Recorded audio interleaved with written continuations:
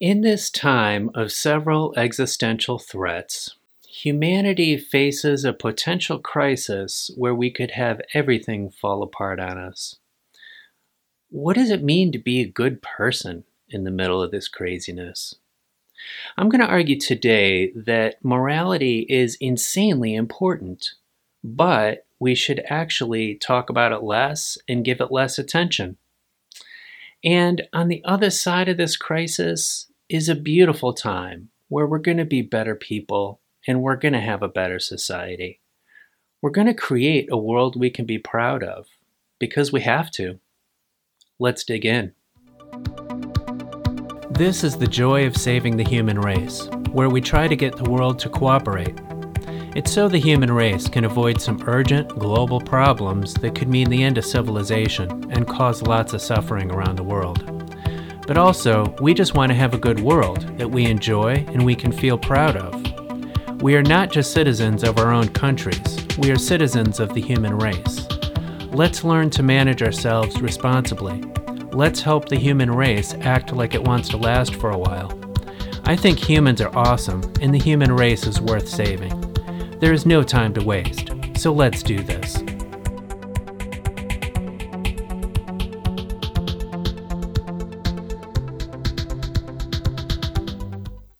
Hi friends, welcome to the joy of saving the human race. I'm Shelby Murtis. Before we begin, I just want to do some very quick business with you and remind you that this show is available in a bunch of different places. On YouTube, Spotify, and on most podcast players. And if you have not yet done it, I hope you'll hit that subscribe button. I know you're busy. You might forget to stop back and check out future episodes. But if you hit subscribe, then it'll just show up there for you and you'll remember to tune in again. And let's stay in touch that way. Also, you can go to my website, which is www.joyofsavingthehumanrace.com. And you can listen to shows there. Also, you can get on the email list and get reminders about future episodes. And don't worry, I won't remind you, I won't email you frequently, and your contact info is safe there. And then please share this show with your friends, your family, anyone you care about. That would be super helpful because saving humanity is a team effort. So here on the show, we explore how to address the big global threats to humanity that we're facing, and to do this by improving the United Nations system and other global systems to handle those big global important issues. We have a whole number of severe interconnected threats in the world, like climate change, the destruction of nature, pandemics, nuclear weapons, war generally, and new technology that's emerging that could be insanely dangerous if it's misused or gets out of control. So any one of these could be a really super severe issue, but we've got several of them. And we may have more than one of these give us really problems. And so we might have combinations of these things or multiple problems that really could make everything fall apart if they overwhelm our systems for dealing with things. And we could have an insane amount of suffering in the world. So it's big stuff we're up against. And today what I want to talk about in this mix is morality. And how we talk about it and how we think about it. I'm not going to take one issue and dive in and give a policy solution or something. I'm really going to talk about the whole ball of wax. And this issue of morality is really important because it helps determine what gets attention and how people think about these issues. So you might notice that in our social political discourse, some less important issues get tons of attention and everybody's talking about them. And then some issues that are enormously important, like threatening the future of the human race, don't get the attention they need. And so this issue I'm going to talk about with morality, I think, is key to getting certain issues noticed more. And these existential threats that we're facing it forces us to look at morality in a different way. So it'll be a bit paradoxical what I'm going to share with you, but I'll be basically saying that morality is insanely important, but we should actually focus on it less in our conversations. This will make more sense as I dive in. Usually on this show and elsewhere, as I talk about all these issues, I usually don't talk about things in moral terms. I tend to think about it or talk about it more in practical ways or self-interested ways. That's because my observation is that moralizing doesn't tend to get results. I don't see it working because we've been doing that with each other for generations and actually thousands of years. And here we are still, like in the edge of catastrophe. In individual conversations, I've noticed it doesn't seem to work to scold people and shame them and tell them they're bad and whatever. That tends to cause more resistance than it's worth, and it causes people to be defensive and shut down and want to avoid these issues, which doesn't help. So what I tend to do is I focus on very practical issues. I speak to people in terms of their own self-interest and help connect the dots for people so that they can really understand cause and effect, understand the consequences or the impact of their actions or their failing to act. I just find that to be most helpful. But now here, as we address people's practical self-interest and survival, both individually and a species, this is going to push us all to behave in more moral ways. Because to get through this existential mess that we're in is going to require things like sharing, cooperation, helping people who need help.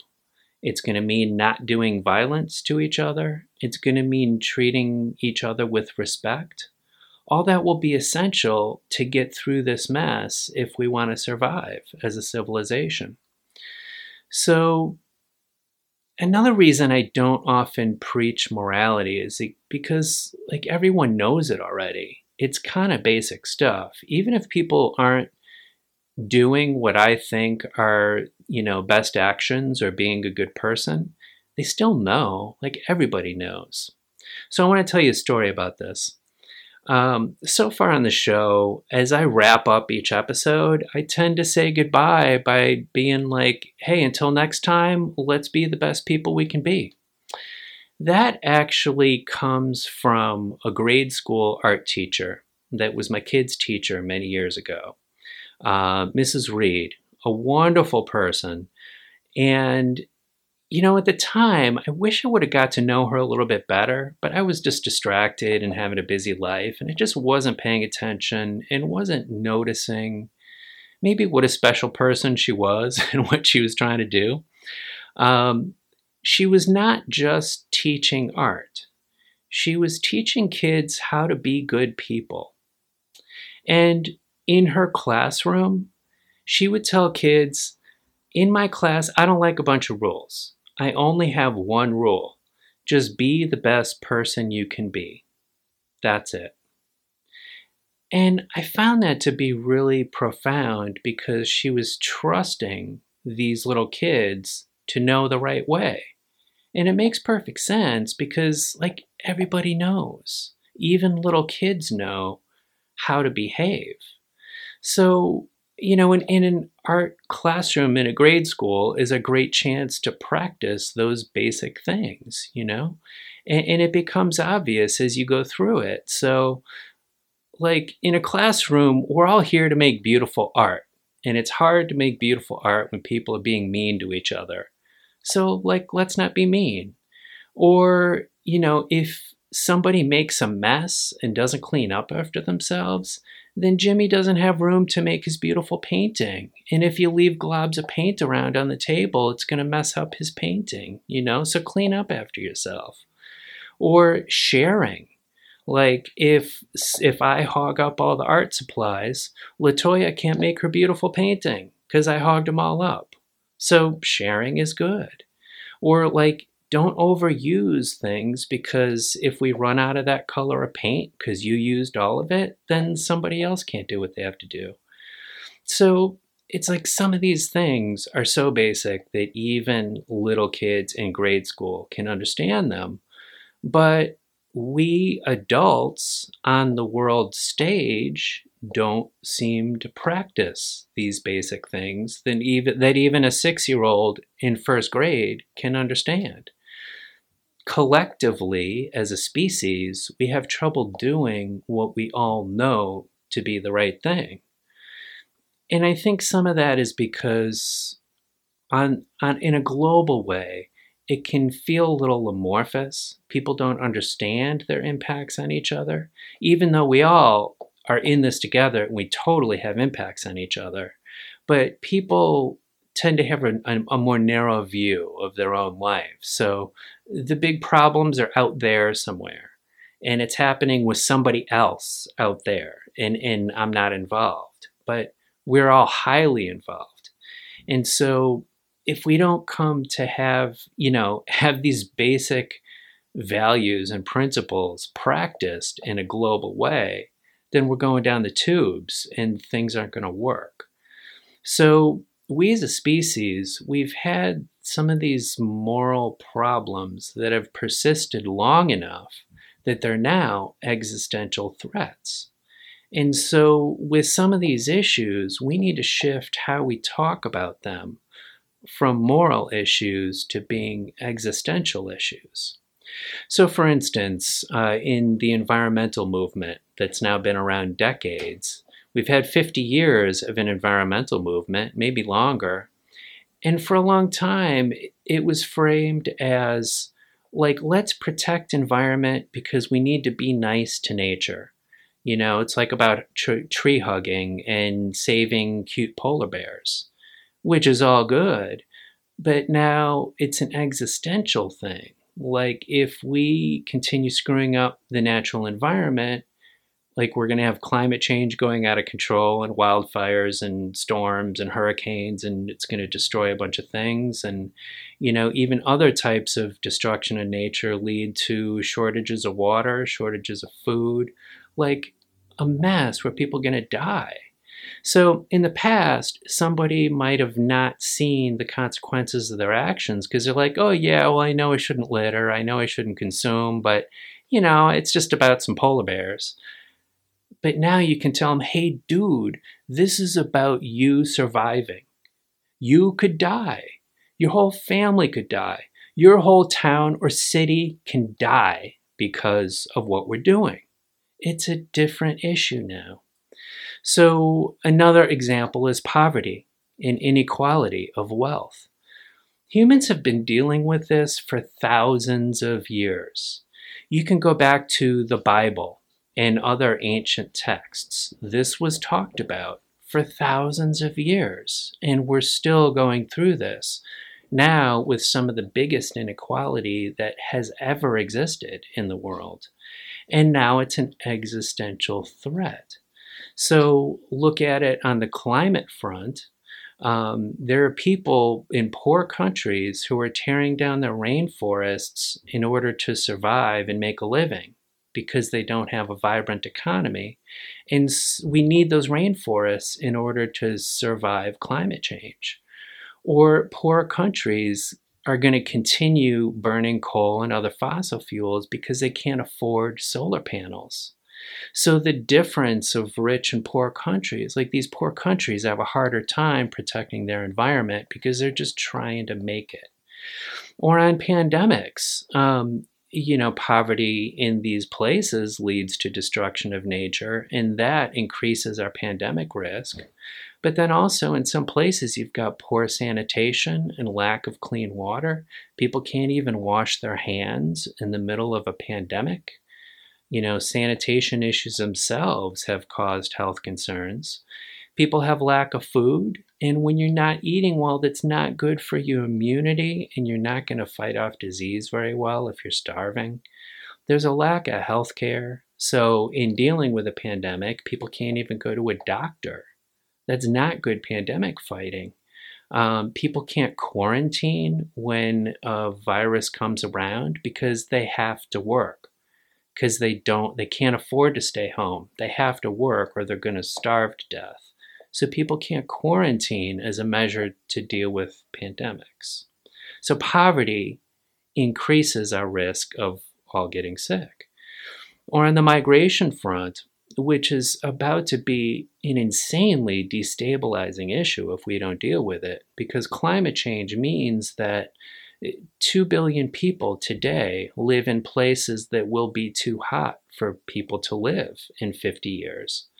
So in the next 50 years, 2 billion people are going to have to die or move or do extreme measures to stay in place. But those extreme measures won't happen because they're poor. Like there's a lot of poverty in these places. And it's the poorest people are going to pick up and move first because they're not able to make a living where they are. And so this destabilizing force of migration that we're still not prepared for is a poverty-driven thing.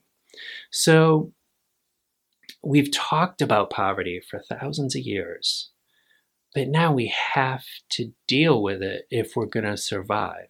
So this is not just an issue of charity. This is not just an issue of doing the right thing and helping people who need help because it's nice. This is a matter of self-interested self-preservation for all of us. Another issue is racism. I don't like to go around calling people a racist because I find it's not really helpful and causes more resistance than it's worth. But as we look at it in a global way, I just noticed in the last couple of years, the Black Lives Matter movement in the United States has prompted some really overdue conversations about race, both in the US and in some other countries around the world. But this runs so much bigger and deeper than just policing in some cities in the US. Like, race is an enormous issue in our world that's now an existential threat. It's not only about treating people fairly because it's the right thing, which it is, but look at it in world terms. Race seems to be highly connected to all those poverty issues I was talking about a moment ago. So just notice that countries who are doing pretty well and affluent and more developed tend to be white people in the United States, in Canada, in Europe, in Australia. And the people who are poorest and most suffering are brown and black people in Latin America, in Africa, in Asia. Notice the difference in vaccination between wealthy and poor countries, or really between white and brown and black countries. There's huge differences, and that difference in vaccination is possibly going to really hurt us as we fail to react in an effective way to this pandemic. Now, I don't want to say that these differences exist because of overt racism, like everyone hates black and brown people and wants to abuse them. But it makes me wonder, though, if we do have underlying racial attitudes that lead to some laziness around helping these places. Because it's been for a really long time that we've had in, really deep poverty, and people just sort of get used to it. Like, oh yeah, there's some poor people over there. Like, oh yeah, the people in Africa, they're always going to suffer. Like, that's just how it is. Like, it can't just be how it is because it's now an existential threat. Another issue is war. War has always been tragic.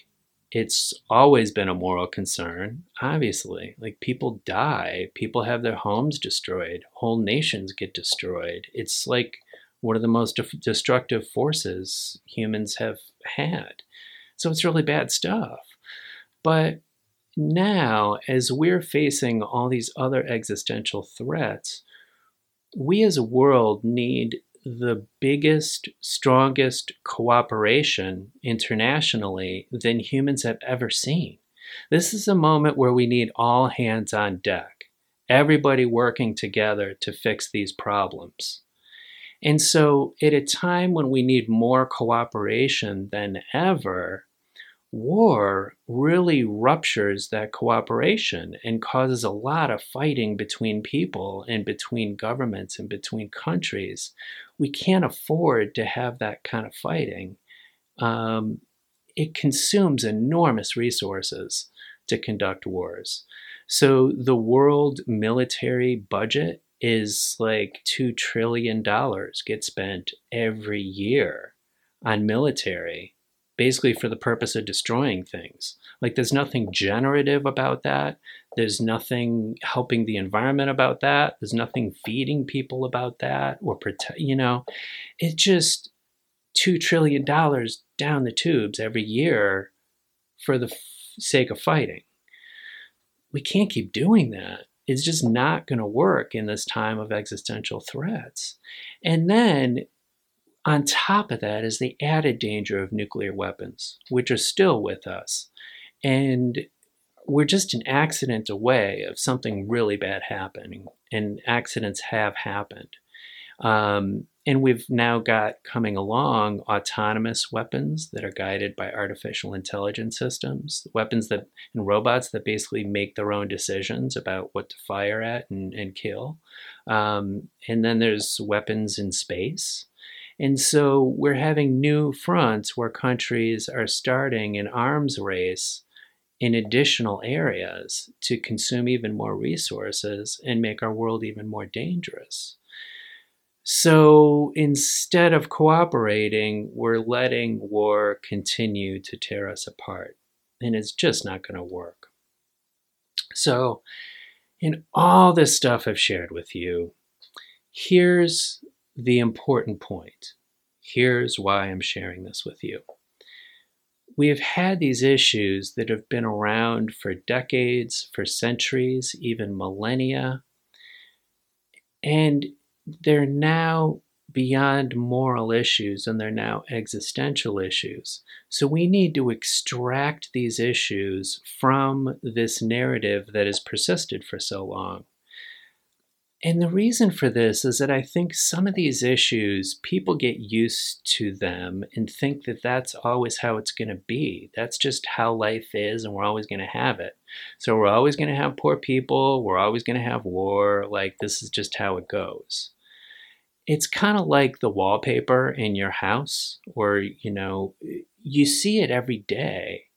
You start to tune it out. Like you just don't pay attention to it because it's always there. And in that same sort of way, some of these issues have always been there. And people come to just be like, oh, yeah, whatever. That's just how it is. There's nothing you can do about it. That's just the way. And they don't get the attention they deserve. And so this moment of existential threat is going to force us to finally deal with those issues. And so people who work on those issues, who are still framing them purely in moralistic ways, I would encourage them to communicate about them as existential threats. Because people don't react just to do the right thing, but maybe if they understand that everything goes down the tubes soon if we don't solve them, could really increase the urgency around some of these issues. If they notice that it's not just the same issue it's already always been, this is a new ballgame. Like it's time to show up and deal with these things. So that's what I hope for in connecting the dots on this, is that we can talk about some of these things in a new way with renewed urgency and attention so that they actually get dealt with. Now, noticing these interconnected issues and how deep they run and how long they've run, it can be sort of intimidating because even just poverty alone, we've dealt with that for all of human history. Like what, we're going to just deal with it now in the next couple decades so we can survive? That's intimidating. And it could be easy to feel helpless about it, but there is a bright side. Um, if we can all start to pay closer attention to our existential threats and deal with it and be honest about what we're up against and do what's needed, beautiful things are going to happen. On the other side of this crisis, we will be better people. We will have a stronger society where people share. People treat each other with respect. People are not violent with each other. People are nicer to nature. Like, all these things are going to happen for us to survive. And I really believe they will. We're just going to have a couple difficult decades here of intense change. But on the other side of that is some beautiful things, because we're going to have to deal with these issues that have been ignored for so long, that we've known for so long have been a problem. We're finally going to deal with them. That's pretty magical. So I look forward to it. So that's what I have to share with you today. I just want to offer a thanks to Mrs. Reed for teaching my kids and for teaching so many kids about how to be good people. I want to thank you, dear listeners, for being with me today. And until next time, let's be the best people we can be. I'll talk to you soon. Thanks for listening, but you're not done yet. We can't change the world if we keep the joy of saving the human race to ourselves. Help me spread the word and help this movement grow. Please subscribe to the show, both the podcast and the YouTube channel. Leave ratings or reviews, which encourages others to listen. Share this show with others on your social media. Even better, just tell a friend about it and have a good conversation about the state of the world. These things really make a difference. I hope you can help the show grow and reach a larger audience. I'm grateful for your help. Thank you. And please stay in touch with me. I love to get feedback, suggestions, and questions. Go to the website at joyofsavingthehumanrace.com. At the website, you'll learn more about the show, and you can sign up to get occasional email updates. Thanks to Moby for the show's theme music, and thanks to you for being here. All right, we're done for today. Be well. I'll talk to you soon.